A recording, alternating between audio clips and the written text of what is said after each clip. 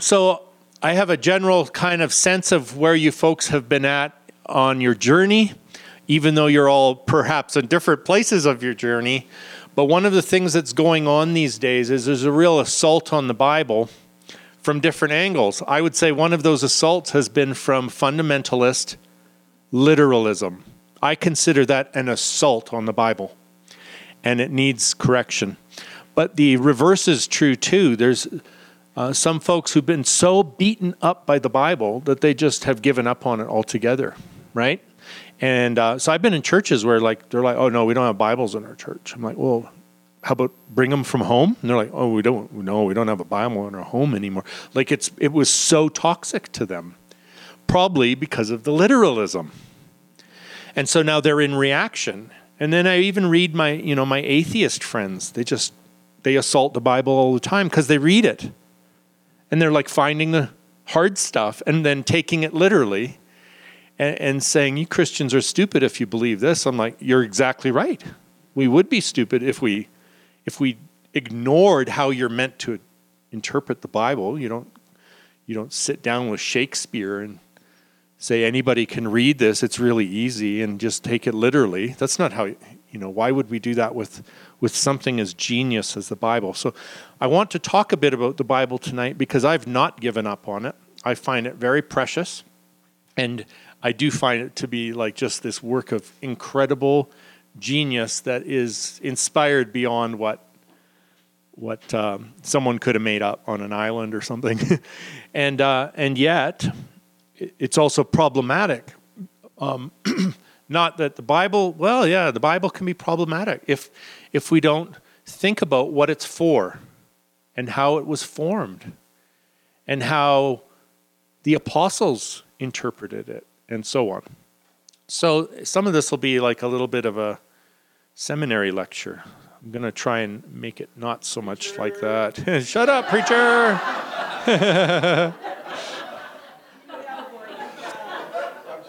Yeah.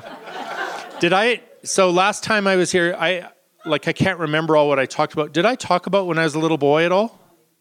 And when I was a little kid, I grew up in a Baptist church, and one of the gifts they gave me was a love for the Bible and a love for memorizing the Bible. And I think I loved it because I encountered Jesus there. Well, if we could get back to that, that'd be cool. And yet, we called it things that we probably shouldn't have called it, like the Word of God. It's kind of that, but actually Jesus is the Word of God. Jesus is the Word of God, according to the Bible. So this is the great thing about the Bible, is it will correct a lot of our wrong beliefs about the Bible. So one of the wrong beliefs about the Bible is that it could actually be like, well, it's okay, Jesus is the living word and this is the written word, like a fourth member of the Trinity, except that we weren't charismatic, so it was just the third member, Father, Son, and Holy Bible. And the Holy Spirit was a troublemaker. And so we don't want to talk about that. In heaven, he's known as God, but careful. Don't let him in your church. Or her, as the case may be. So that was one issue, the Word of God issue. It was kind of like it became worship, something we worshipped, and we would say that it wasn't. Of course, God didn't dictate it, but we would act like He did. Do you remember when Mork from Mork came down in Boulder, Colorado, in an egg? We acted like that the Bible had showed up one day and hatched from an egg. And while we might say people wrote it, it was like they were possessed while they wrote it so that they couldn't make any mistakes, which requires you not to read it. But we did read it, and somehow we could put the blinders on and just say, this book never contradicts itself. It's like, have you read it? Right down to the most basic things, like, you heard it said in this passage, but Jesus says, but I'm telling you this. And he says the opposite. And he corrects the Bible. So when Jesus corrects the Bible, what do? We're like, oh, he can't be correcting the Bible because the Bible never makes it never says anything that needs correction. So this was troublesome, but we would just put it aside. It's not a problem. And so we would develop a doctrine of Scripture that put it on the same level, that put every chapter of the Bible on the same level with Jesus. And the Bible doesn't say that. Not only that, but then we began to add it to all our doctrinal statements in Protestant Christianity. And the doctrinal statements would say this: we believe that the Bible is the final authority for faith and practice. And sometimes it was more like the Bible is the only authority for faith and practice. But the thing is, that's not what the Bible says. What the Bible says is, Jesus said, I'm going to send you the Spirit of truth who will guide you into all truth. So this is good. We've got a Bible, but also it's the Spirit that leads us into all truth. And oddly, really amazing, toxic, crazy cults use a Bible too. So just having the Bible doesn't make you safe. You're going to need this Spirit of truth. And then also it says something radical some of you might not approve of. It doesn't say that the Bible is the pillar and foundation of the truth. It doesn't even say Jesus is the pillar and foundation of the truth. Does anyone know the Bible verse that tells you what the pillar and foundation of the truth is? The church. What? The church is the pillar and foundation of the truth? It's what the Bible says. Well, let's not be spooky about that. Let's say that as we're walking this faith journey, we have some guides. And the guides are not independent of each other. The guides work together. One of those guides is the Scriptures. Another of those guides is the people of God, the church. And another of those guides is the Holy Spirit. And we use this word, interdependent witnesses. And if you go with only one of those, you'll probably go off track. The Bible only, but reject the Holy Spirit, you're in trouble. The Holy Spirit, you reject the Bible, you're in trouble. But now, this is a temptation. Not only am I leaving the Bible behind, but I'm leaving community behind. Bad idea. Sorry. But I get it. Some people need a lot of detox. So I don't want to condemn those who aren't part of a fellowship, but here we are fellowshipping tonight. This counts. This counts, okay? So these were some of the problematic things, right? The Bible is the Word of God, and that the Bible was the only reference point for what truth is, and then also we began to get defensive. And that's when we started making up words, like inerrant. That's a very modernistic word that came out of defensiveness to those who were challenging things in the Bible. And instead of going into the Bible and working with those hard things, we just made a blocker, like a blocker called inerrancy. It's like, what we would say is that the Bible is completely true. We called it the verbal plenary inspiration of the Bible. That meant every word is true in all that it affirms. Well, that sounds good. It's just not what the Bible says. This is the thing, is read the damn book. And it will mess with your theology of the book. It will stop you from becoming worshipers of the book, and it will remind you that the Scriptures are doing something. And what they're doing is always pointing back to Jesus. And where you can't see how that works, then let it go. Don't make it be something it isn't. And so there's this, my friend Brian Zahn, he will talk about when we started developing these things inerrancy, infallibility, and so on, we were putting a burden on the Bible that it could not bear. We were asking it to do something it wasn't claiming to do. And what does it claim to do?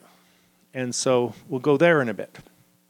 But before we go there, let's talk about how it came to be. I love stories of how things came to be.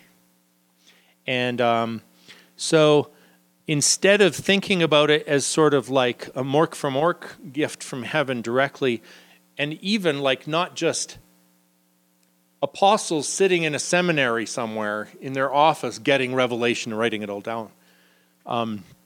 That's really not how it worked. Let's think about, I'm going to compare how it actually worked with your own lives. Many of you encountered God before you ever opened a Bible. Anybody here like that? Okay. So did Abraham come to know God by reading a Bible? No. He had an encounter with the living God. Did Moses come to know God by reading a Bible? No. He had an encounter with the living God. How about Jesus?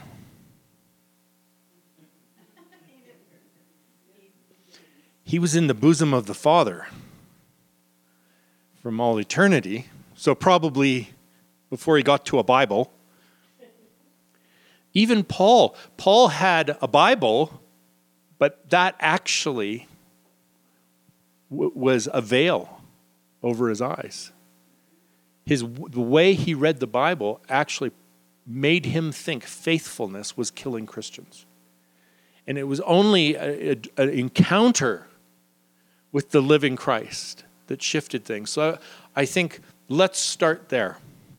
Way before you get to Bible, you have people encountering the living God. And what if that's still happening? What if, in fact, the Bible's telling us that's how it works?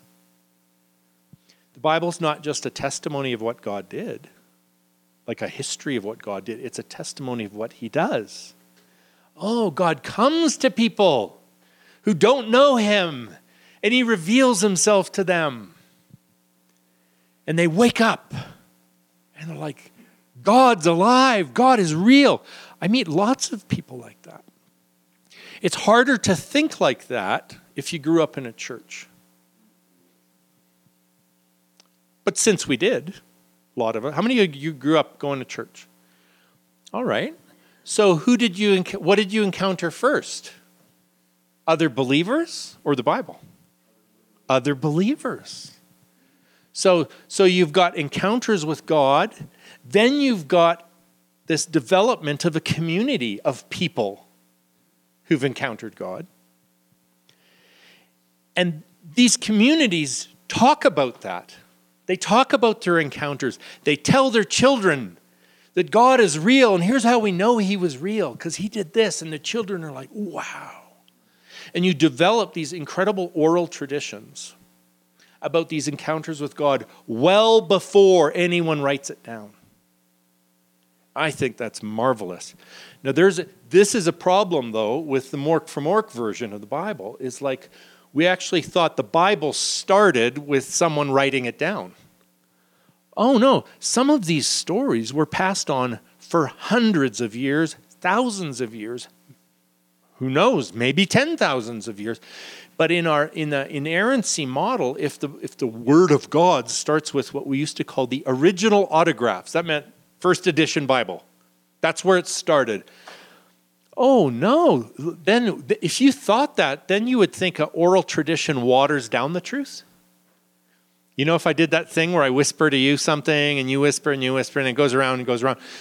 And then by the time you get to the end, it's like I said, I love my wife. And then somebody over here is saying, I like to ride horses or something, But that's our impression then of how oral tradition works, is that it gets watered down and distorted. Guess what? It's the opposite. Oral tradition is such an important part of how the Bible is formed, because over centuries and centuries, the stories that are passed down are perfected. And they're tightened. And they're made really precise. And so let's say a story like Cain and Abel becomes a couple paragraphs that represents maybe hundreds of generations passing on that story until it's perfect. And until it's beautiful, until it's so insightful that you got psychologists today saying, we've never read anything like this. And it can make their hair stand on end. Wow, how did that happen? Well, it included this amazing oral tradition before it ever got to writing. And so we've got, let's review. We'll keep reviewing as we go. So you've got people encountering the living God, reflecting on those encounters, passing them on to their children who develop growing communities of faith, one of which we end up calling Judaism. They're in slavery for 400 years without a single worship service. It was 7 days a week, hard labor. They didn't have a Bible. Where did they get the idea of Genesis and Adam and Eve and a 7-day creation? I don't even know who that was revealed to. I just know it wasn't written down until probably not even after the 400 years in slavery, but maybe not even until the Babylonian captivity. But it's being passed. Somehow God has revealed these things to a people who've encountered him, and they're passing it down, and it's being distilled into the essential oils. Right? And it because there's an aroma to it that's just genius if you read it right. And so I just think this is magnificent. But to then worry about who wrote it and when it was written, it's like, who cares? That's like so. Well, it's maybe fun for some people to talk about. I like talking about it. But I don't like talking about math, but there's people here who like talking about math. I'm like, well, then talk about math. But maybe math matters more when you're doing your taxes than who wrote Exodus, right? So you're developing this sacred scripture. And one of the most amazing things about it is that it does develop. And so not only do you have an oral tradition, but that at some point you have scribes who say, you know what, we better write it down. And so they do. But that doesn't happen all at once. Let's say the prophecies of Isaiah, those prophecies occur in a community that follows Isaiah, that are prophetically speaking to kings and the nations over the course of over 100 years. Was Isaiah over 100 years old? Oh, no. But he had a school of the prophets, and they were developing and accumulating a collection of great prophecies. And then they finalize it at some point, probably long after he's dead. And as they're doing this, there's additions. One of the really easy place to see how you have multiple editions of the Bible is the book of Psalms. Because you've got some Psalms that are written quite early. Some claim to even be written by Moses. And some are like David, well, that's 400 years later. And then you've got some like after David's dead, and you're like, oh, it's a hymn book, and it's a growing hymn book. That's cool. And then you've got prophets that would prophesy against Assyria, and then the next prophet from let's say in northern Israel, they're prophesying against the Assyrian Empire, and 200 years later, a prophet from the south is prophesying against Babylon, but he's borrowing stuff from that other prophecy. And he's saying, oh, this isn't just about then, this is about now too. And so you're getting, there's editing, and I'm just like, sometimes the editors are more genius than the authors. They're like, you can't edit the Bible? Of course you can. Well, I don't, but I mean, in the Bible, they're developing this library of sacred texts, which, by the way, there's never been agreement on which books should be in the Bible.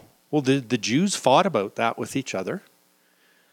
They didn't all come to an agreement about what should be in the Old Testament and what shouldn't be. And then the Christians too. The Christians have different Bibles. Right now, today, my Orthodox Bible is a lot bigger than your Protestant Bible, because the Protestants, in the name of Scripture alone, cut out a whole bunch of books in the 1500s. Why would you do that? Don't do that. But we did, I grew up in a church with 66 books in the Bible. And I'm thinking 1500 AD is a little late to be taking books out. Might want to see what's in a Catholic Bible. But even there, it's not the same as the Ethiopian church. They have a different, like, what's the deal with that? It's like, well, maybe that's not the big important thing. Maybe we don't have to panic if some churches have different books. Maybe the point is something else. How well these books point to the Word of God, Jesus Christ, right? So a lot of this, I'm just saying, there's things we used to panic about that aren't a panic. In fact, they're genius. The development of oral tradition, the writing of books by different people over time, the edits to those books that actually make it more beautiful, and that's inspired too. That's not to be panicked about. We can rejoice in this amazing gift from God. What else shall we say about that?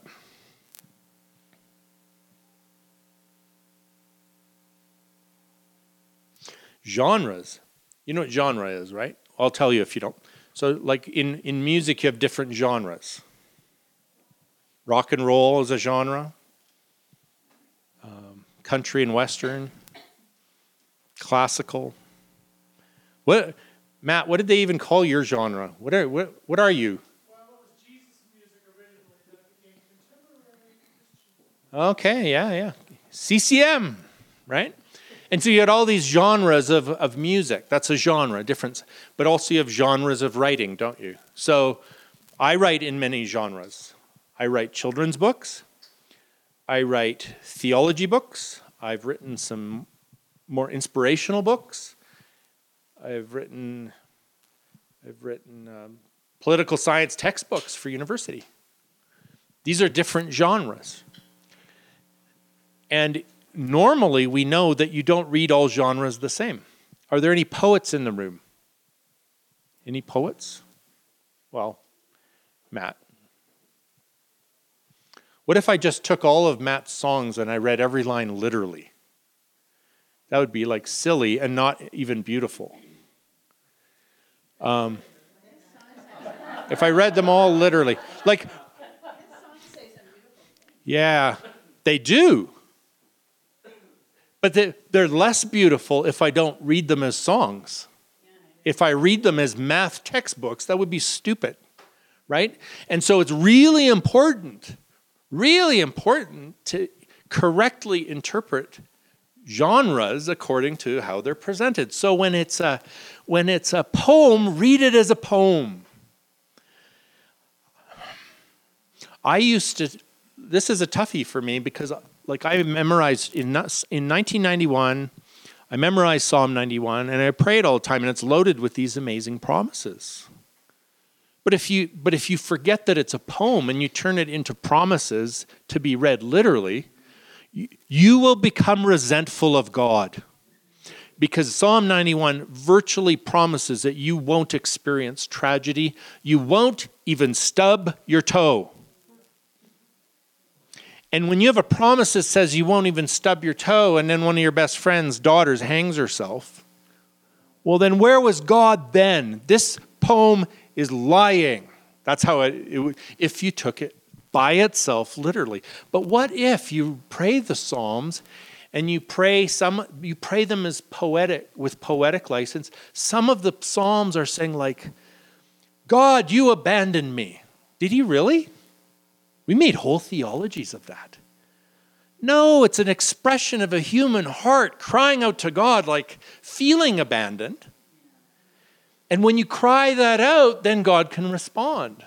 You don't make a theology of God abandoning you. That's crazy, but we did it.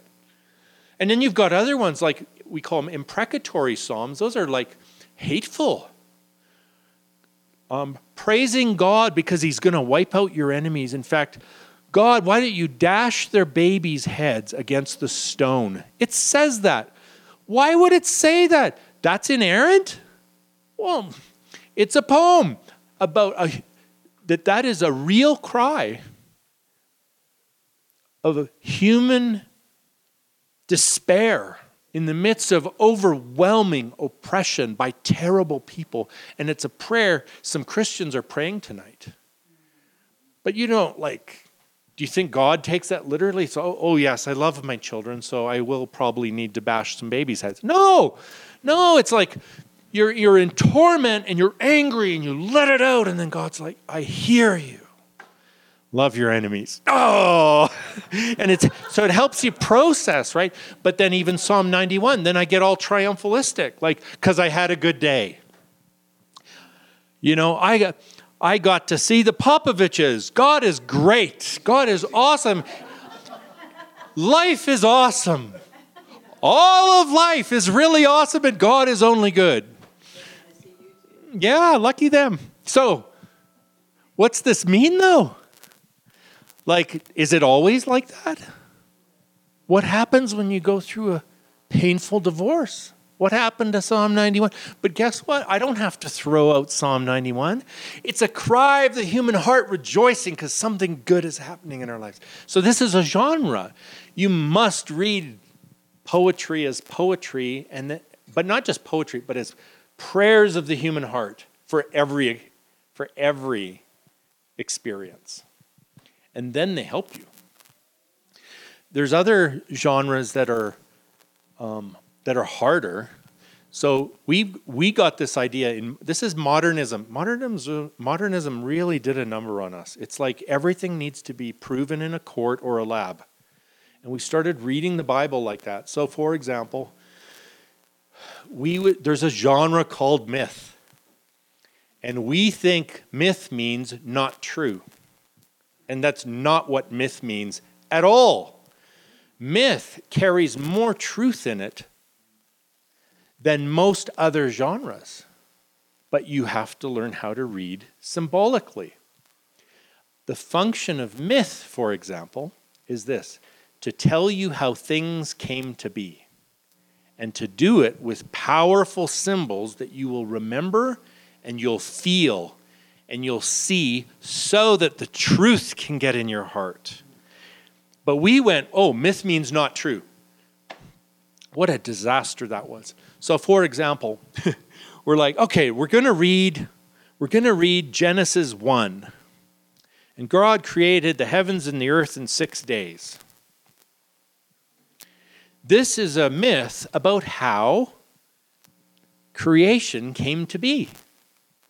And it's amazing and wonderful and also efficient. We're talking one chapter.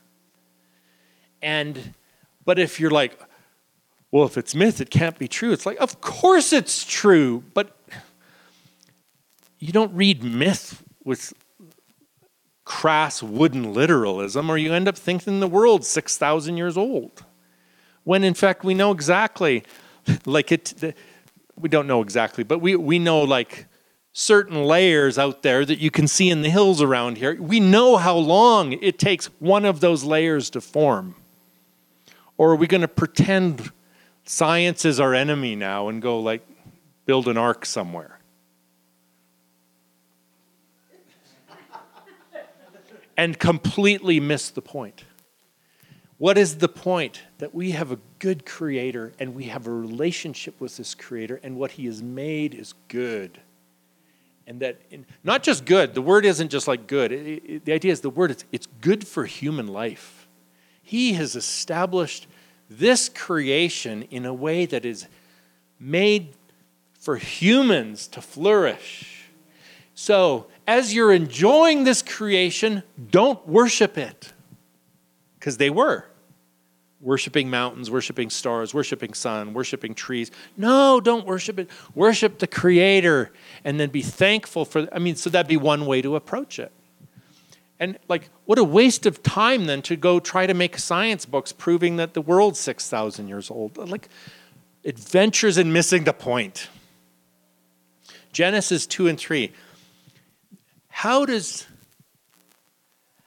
evil come to be? That's what Genesis 2 and 3 is about. It's a myth. It's true. So this is a hard thing to get in your head. Myths are deeply true.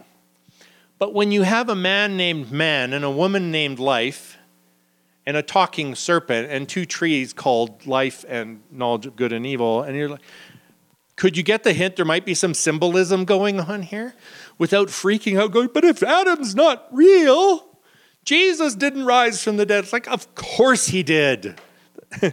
But this is what if you're so busy trying to prove that Adam and Eve were literal proto-humans, like just, a few centuries back or millennia back, that you forget the idea that it's about you.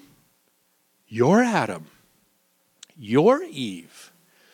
What are the serpentine thoughts going through your head that cause you to turn away from the goodness and strive? Instead of opening yourself up to the tree of life, we turn and we want to do things our way. Well, that's me. Who cares if they were apes? No, I mean, it's people, and maybe it is the original people, but don't miss the more than literal point. If you want to believe that that's a literal couple, that's really okay. But don't miss the point of how evil comes to be in your own heart and life. So that's a genre. Myth is a very, it was an easy genre in the past because people were storytellers, but for us, we got all sciencey about it. That's the problem. So that's another genre. So we got a lot of these genres going on in the Bible, but all of them contain this trajectory of we encounter God. We tell the stories of our encounters. We pass them on, distill them, and ultimately someone writes them down. I'll also add an odd, strange thing is that sometimes they're not written by who we thought they're written by, or when we thought they were written, and that's okay. We don't really know. It's probably arrogance to get dogmatic about it anyway. But there's weird things about how differently the people of God saw God even in those days. So parts of the Old Testament, you're going to see God as a very a tribal warrior who wants to make Israel prosper and destroy all the other nations. I mean, you really have that in there, and that's a reflection of the authors and the genre and the day, the era they're in. Experiences they're having. Of course you'd feel like if Babylon is tormenting you and enslaving you.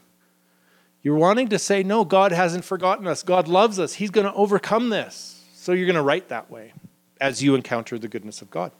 But also you've got parts of the Old Testament where it's oh no, he loves everyone and all the nations are going to come and they're all going to bring offerings and we're all going to worship together. It's going to be amazing. And there's going to be the glory of God's going to cross the whole world. That's Old Testament. But that's quite a different view of God then. Also, earlier in the Old Testament, you've got different visions of what God is. So it's almost I think the most ancient one is maybe they saw God as a whole council. And then Yahweh is one of the council. And then maybe they thought, okay, well, no, Yahweh's the one true God, but there's all these other gods too. Yahweh's just the best one. And then eventually no, actually there's no other ones. Yahweh's the only one. Well, this development's happening right in the Bible. You can watch them. Think about it. Another version of this is God's relationship to wrath in the Bible. So early, an ancient worldview is when you sin, God is mad and he destroys you. But another version in the Bible is when you sin, God is mad, but he doesn't want to get blood on his hands because that's not holy. So he sends the destroyer to destroy you. So Satan is God's hitman. Really, he sends them. But then as you go, it's wait a minute. No, when you sin, the destroyer comes to destroy you, but God comes to save you from the destroyer. And that's all in there. It's amazing. Well, of course it's amazing. Thousands of years of this development. Who is God? What is he like? When we encountered him, what did we infer? Let's tell our kids, okay, and then we'll write it down at some point. And then they're not getting all of their revelation even from God. directly, or God's teaching them in a variety of ways. So one really interesting thing is when Israel is in Babylon, some of the Israelites end up importing Babylonian mythologies into Judaism. And some of those aren't very good, and some of them are essential. That's a weird thing. So for example, the Babylonians and the Zoroastrians had this whole thing of hell in the underworld and a bunch of Satans and a whole bunch of like lots of gods and demonic stuff and all that the Jews hadn't believed in before Babylon. And the Sadducees, they didn't accept that stuff. They were conservatives who only believed in the Torah, the first 5 books of the Bible. Genesis, Exodus, Leviticus, Numbers, Deuteronomy. And if it's not in there, we don't believe it. So they were very hesitant then about some of these mythologies coming in from Babylon. But the Pharisees were more open. And they brought back theologies of hell, theologies of Satan, so they build all of this stuff and they're importing it. And you would think that's a bad thing, but guess what else is included in that? Resurrection. And so it feels like maybe God revealed the truth of the resurrection to the Jews through the Babylonians. And you're like, what? Is that real? Well, that's how they started taking it. So that's a bit about Old Testament development. Then we get, and it's the same thing with the New Testament. So here's how I see it. Not everyone agrees on this, but I'm a conservative on this thing. So my belief is that it happened the same way. The New Testament didn't drop out of the sky in an egg. The New Testament starts as real people encountering God in Christ, right? His disciples. They encounter God in Christ. They experience that God is good, that God is love, that God is compassionate and forgiving, and they meet Jesus, really. Then for like decades, probably 30 years minimum, nothing's written down about it that we have. It's told through the churches. It's spread through the apostles. And you can go ask the apostles and they will tell you. And in fact, you couldn't just go be an evangelist. If you wanted to go share the gospel, you had to go to the apostles and get your gospel approved so that you weren't just making shit up. Remember that? Okay? So even Paul and Barnabas, they go off to Peter, James, and John and to have their gospel approved. And Peter, James, and John are in Jerusalem. They're like, okay, check. Yep, you've got it all. Oh, wait, don't forget the poor. Interesting. And then Paul's like, oh, the very thing I hoped they'd say. And then they go off, right? So you've got good quality control. I think that's why one of the main reasons Jesus chose 12 disciples was to have 12 eyewitnesses who were there from the beginning, who learned their gospel from Jesus, who practiced sharing that gospel when they went out 2 by 2. And you've got a real quality control then about what is preached.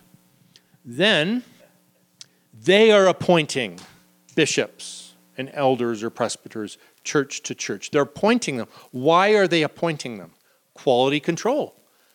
They're like, we want to make sure that these churches are sharing the gospel that we received from Jesus through the apostles. So then people like Paul in 1 Corinthians 15, he'll say, this is the gospel we received. We don't make it up. We received it. What is it? That Christ came, that Christ died, that Christ rose again, and now Jesus is Lord. And Hebrews says the same thing. They received it. So this is all happening while the apostles are still alive, but then they start dying. What do? They want to make sure that they have an authorized eyewitness account of the life, death, and resurrection of the gospel, right? So you get these 4 gospel books that are developed while they're still alive or shortly thereafter. So Matthew, I really do think Matthew writes Matthew. Mark is a disciple of Peter who writes the Gospel of Mark through Peter's point of view. We've got Luke, who seems to be a Gentile convert, but he goes and he asks different eyewitnesses. He says, he tells you how he wrote it. I went and asked a whole bunch of people. And based on some of the stories about Mary, where only Mary could know it, Mary is one of his eyewitnesses. So I'm always watching for Mary's voice through Luke. That's a fun one. But he asked a lot of people. And then John, if John didn't write John, a disciple of his did. But you're definitely getting John's point of view in the Gospel of John 30 years after the other books are done. I think that's magnificent. Here's why. In the first 3 Gospels, it's mostly Jesus' Galilean ministry. And if you only had those 3 Gospels, we would think that Jesus' ministry is only like about 14 months long. Now, John's got another 30 years. These other guys are dying off, and some of the church are going, you should write a gospel too. Is there anything like important you'd want us to know? And he's praying about it, and he's like, oh my goodness. Nobody mentioned Nicodemus. Oh my goodness. Nobody mentioned the woman at the well. Oh wait, and then there was the whole woman caught in adultery. And the foot washing. And the wedding at Cana. And like on and on and on. And you're like, all these stories other guys didn't tell. He's like, I should include those. Aren't you glad he did? And when Mary Magdalene meets Jesus just after the resurrection in the garden, it's this intensely intimate moment that we wouldn't know about except that there's 4 Gospels, not 3. Peter, having denied Jesus 3 times, now has a chance to be reinstated on the beach in Galilee. Do you love me? Do you love me? Do you love me? We wouldn't know that without John. So I'm so glad John, who had another generation to think about the meaning of Jesus' life, death, and resurrection. He writes and he tells us stuff that we wouldn't have seen it. And in fact, for him, it's not the whole Galilean ministry. Mostly it's the Judean conflict. And half of the Gospel of John is about the last week of Jesus' life on earth. Half the Gospel. And in fact, chapter 13, 14, 15, 16, and 17, 5 chapters are at the Last Supper. 5 chapters. And not only that whole 5 chapters, they never mention the Passover. It's like kind of weird. But it's a foot washing. So anyway, you develop this. So again, you've got people of God encounter God. They develop communities, pass on the story. Then they begin to write it down. And a lot of these writings, all the way through the whole Bible, it's not just history. It's reflection. It's prayerful, prophetic, theological reflection through you real humans with biased worldviews. And that comes through too because God isn't embarrassed about our story or our point of view. He lets his children tell the story to dignify us and to say this isn't just a story of God. This is a story of the people. Angry people, sad people, lamenting people, victorious people, semi-pagan people, barely more than barbarian people, meeting God and having breakthroughs and having weird, wrong ideas, but having breakthroughs. I love David so much because he's virtually like Conan the Barbarian. He really is. Think about Conan, for those of you ever, If you're God and you say, I'm going to get in Conan's head. And by the time I'm done with this guy, he's going to say this about me. He won't say God is just the warrior tribal God who kills all his enemies. He's going to say things like, the Lord is gracious and compassionate, slow to anger, abounding in loving kindness. As high as the heavens are above the earth, so great is his mercy to those who fear him. As far as the east is from the west, that's how far he's removed our transgressions from us. And you're like, oh my goodness, Conan's saying this? That's a breakthrough.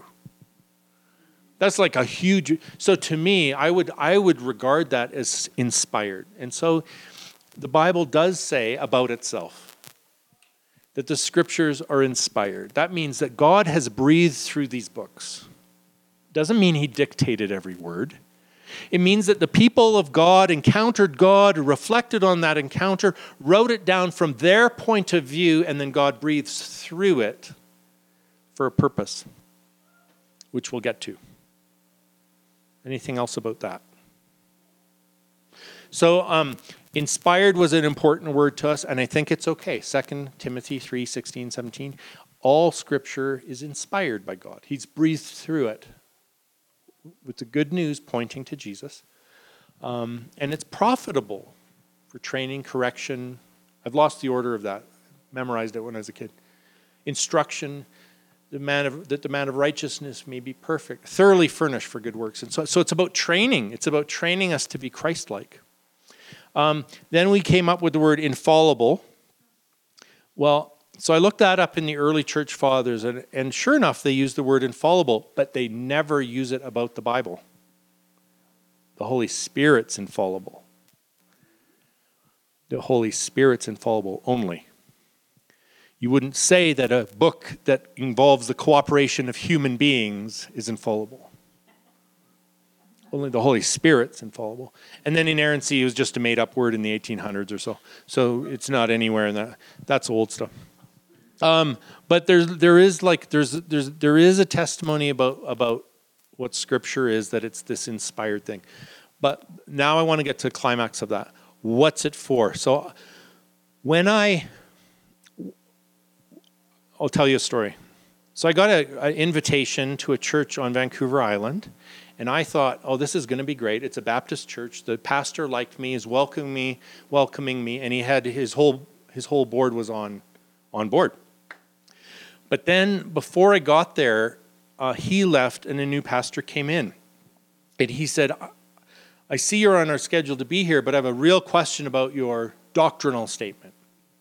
I'm like, what's your question about my doctrinal statement? It's like, he said, it doesn't mention the Bible. I'm like, well, it's the Nicene Creed. It's the Apostles' Creed. These are our doctrinal statements. We don't feel it's appropriate to try to improve on them, because these are the creeds of the ancient church. He's like, no, it has to have the Bible in it. And so I'm like, well, what's yours? And it's like he had made it up. So I got disinvited because the Nicene Creed was inferior to his made-up doctrinal statement. Why? Because I didn't have a statement about the Bible. And so that's a long time ago, 15 years ago, maybe 10 years ago. And then I was thinking about that story lately. I'm like, that's not true. We do have a statement about the Bible. Here's what the Nicene Creed says. That we believe... Where do I start? I'm working through it. So I'll just say it. So we believe in God the Father Almighty, maker of heavens and earth, and all things visible and invisible, and in one Lord Jesus Christ, the Son of God, the only begotten of the Father before all worlds, light from light, true God of true gods, of one essence with the Father, by whom all things are made, who for us men and for our salvation was incarnate of the Holy Spirit and the Virgin Mary and became man. He was crucified for us also under Pontius Pilate, suffered and was buried, and on the third day rose again according to the Scriptures. There it is. According to the Scriptures. What are the Scriptures? Who cares?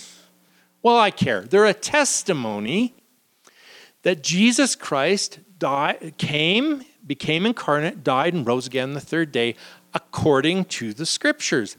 That's what they're for. They're a testimony to this one. They point to the Word of God. It's through the Scriptures that we know he came, died, and rose again. So I'm like, that's super important. That alone is a good reason to not leave your Bible on the shelf, because although you can have encounters with the living God and develop a community that passes on those encounters, the actual story came to us through Matthew, Mark, Luke, and John. But now here's the wild thing. The Nicene Creed didn't make that up. They got it from Paul. Let me read you this. Now we turn in our Bibles. 1 Corinthians chapter 15.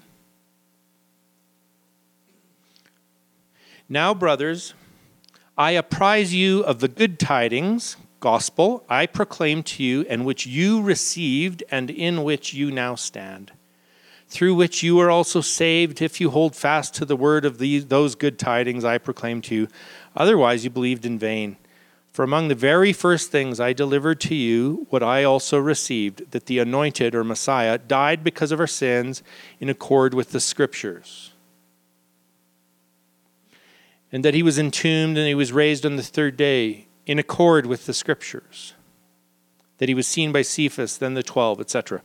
So that's an interesting passage, because Paul's saying the gospel we received is that Jesus came, died, and rose again according to the Scriptures. Except, wait, there's no New Testament yet. So what's that about? What is that about?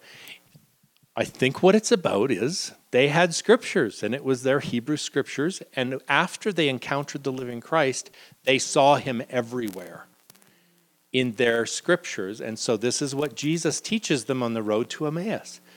Beginning with the law and the prophets, he showed them how they were everywhere pointing to him. That's his takeaway. So getting bogged down in what is the Bible, even though I've done that for the last hour, again is an adventure in missing the point.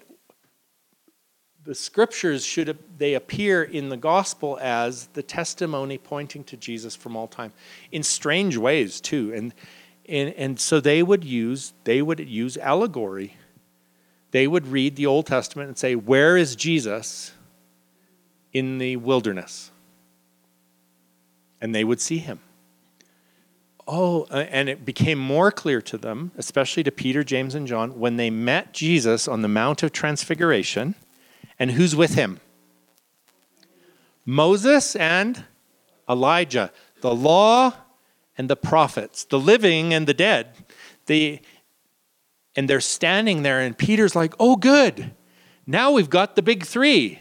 Moses, Elijah, and Jesus. And the Father's like, ahem? It's not the big three.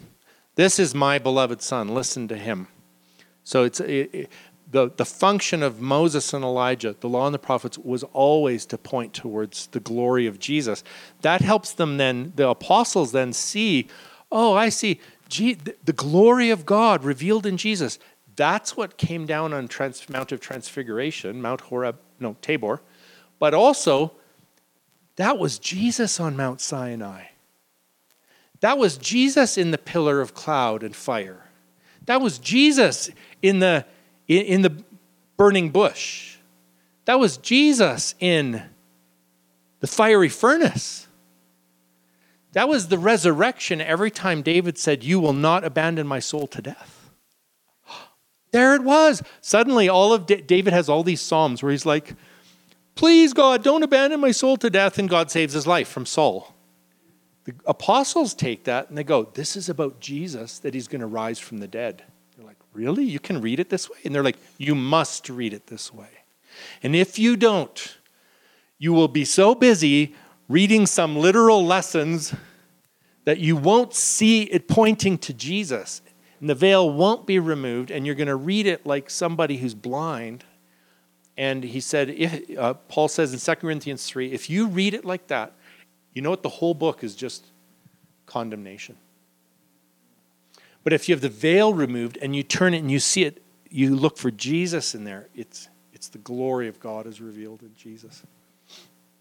All right, I'll do one more little batch and then we'll do Q&A.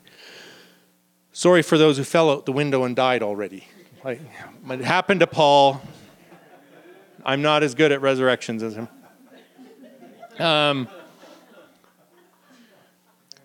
So, a lot of you have come to the conclusion that God is only good. Most of you? Yeah? You think, Mike? Are they getting that? Yeah, yeah. The God is. Well, this even happened before the New Testament. What happened? I'll go back in time. This is a fun history lesson. Sometimes history's fun. I'm going to go over to Greece for a moment, and they're talking about these books like Homer's Iliad or Homer's Odyssey with all these nasty gods that are fickle and manipulators and connivers and liars, and they're siding with you one moment and they turn on you the next, and they set you up to be killed and all this stuff. And Plato's seeing how they're using this literature in children's education. He's like, why are we teaching them this? God's not like that. If there is a God, he's good and he's only good, and that goodness is expressed as beauty, truth, and justice. And then I may have shared this here before, that he says someday, if that goodness, beauty, truth, and justice were revealed in the world, it would come as a perfectly righteous man. And when that perfectly righteous man comes, we will arrest him, beat him, and crucify him. Crucify him. He says this over 300 years. You all right there? That was like, shut up, preacher.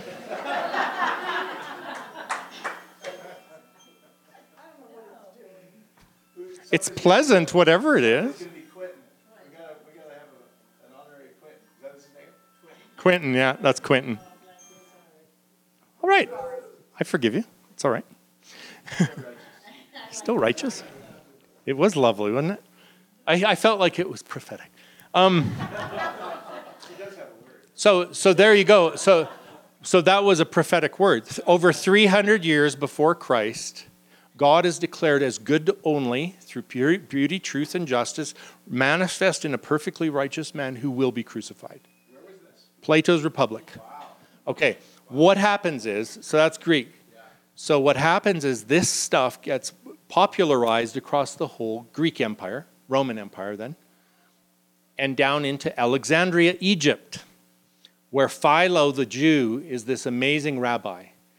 He's alive just as Jesus is growing up. Philo dies around the time Jesus is growing up. Philo reads Plato's stuff and he goes, this could help us.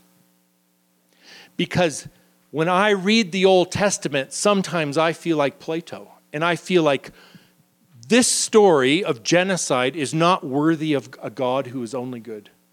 This story of Elijah calling down fire from heaven, Elijah, and like killing these troops, 50 men, and then another 50 men. It's just not worthy of God. God is only good. So the Jews are already thinking this stuff. And so what Philo does is he says, here's what I want you to do. If you're a Jewish rabbi, before you open the scrolls, you have to have a pre-commitment to the goodness of God. You have to believe that God is good and only good, manifest as beauty, truth, and justice in the world,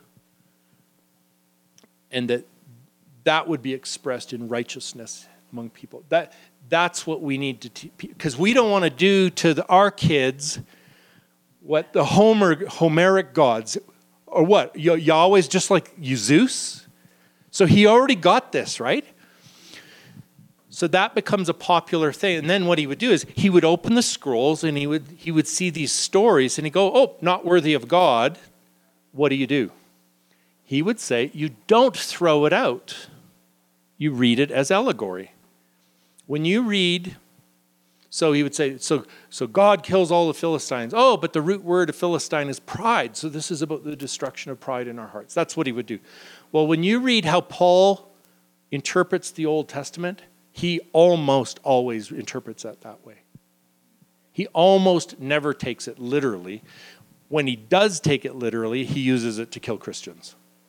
When he comes to Christ, he begins to see Jesus everywhere in it. And he sees it not only to be read as allegory, but he even believes some of it was written as allegory, pointing towards the Messiah, the righteous one, the good one. So then you get to about Then you get to Paul, and so he's got this thing. It's like, okay, we want to read the Bible the way Jesus taught us to on the road to Emmaus, looking for Jesus there, the goodness of God. It's pointing to him. Oh, but also to be trained to be more Christ-like. So now we're looking for two things. How does it point to Jesus? And how does it help me be more Christ-like? And then you get to about 200. Now I'm winding down. You get to 200, and there's a guy named Origen. And Origen's this major church father, and he is from Alexandria, where Philo was. And he says the same thing. He says, before you open your Bibles, have a pre-commitment that God is not only completely good and only good, but that he's absolutely Christ-like. Now open your Bible. They open the Bible, and you go to a passage, there's like, God's not being Christ-like there. How do we read that? You can't read it literally. In fact, him and then all of the church fathers in the 200s and 300s, they would say this. If you read a text in the Bible about God that is unchristlike and you take it literally, you create an idol and you commit a monstrous blasphemy. So nowadays, what we inherited was to be faithful is to read it literally. In the 300s, St. John Cassian says, to read it literally when it's unchristlike is a monstrous blasphemy and it's an idol. And then he adds this, and he says, and those who read it and that they see God's wrath there literally, and it terrifies you, he says, that is not a revelation of God. It's a revelation of your own fears and your filters. This is like the 300s. And I'm like, this is so genius. And so Origen will say, now we're going to teach you how to read the Bible. Before you read the Bible, God is good, absolutely Christ-like, going to train you how to be Christ-like. Open the Bible. The first layer is literal. It's like your body, soul, and spirit. First layer is literal like your body, and that means find the best texts that you can and figure out what genre it is and read it that way. That's literal. That's the real literal. Come again, soul. This is how to become more Christ-like. Look in your Bible. Where does it teach you how to become more like what the fruit of the Spirit looks like in your life? Is it about religious striving? Or is it about Christ in you, transforming you from glory to glory through grace? Then you come a third time. The Spirit, body, soul, spirit. And it was literal sense, moral sense, and we'd call this the spiritual sense. How is this about Jesus? So we made that a policy in our church. You don't get to preach from the Bible without saying how this is about Jesus. You don't get to preach on leadership themes from the life of Moses. No, it's how does Moses point to Jesus? And you're allowed to be creative. I'll give you one extreme example that you'll never exceed, so it's good. You'll see how much freedom you have with this. So there's the story in the Bible about where Moses strikes the rock and the water comes out. Okay, there's a Jewish legend about that. So it's not even in the Bible. That the Jewish legend is that rock followed them around in the wilderness. It would like roll behind them wherever they went. When they camped, the stone would roll into camp and it would stop. Then the priests would gather around the stone that had followed them, and they would sing, "Spring up, O well," and the water would start. It was a portable well. This was a Jewish legend based on that story. Crazy. Well, yes, you have. There you go. I'm going to tell you. 1 Corinthians chapter 10. For I did not intend, this is Paul, right? Creative license. I did not intend you to be ignorant, brothers, that all our fathers were under the cloud and passed through the sea, and all were baptized into Moses in the cloud and in the sea. So he's already allegorizing. This was their baptism. They were baptized too, in the cloud and in the sea. And they all ate the same spiritual food, manna, and they all drank the same spiritual drink. For they drank of this, and he's saying the same as us. When they ate the manna, they were eating Jesus. It was communion. When they went through the sea, they got baptized. For they drank of the spiritual rock that followed them. And the rock was the Messiah. What? How do you read the Bible like that? It's like, learn.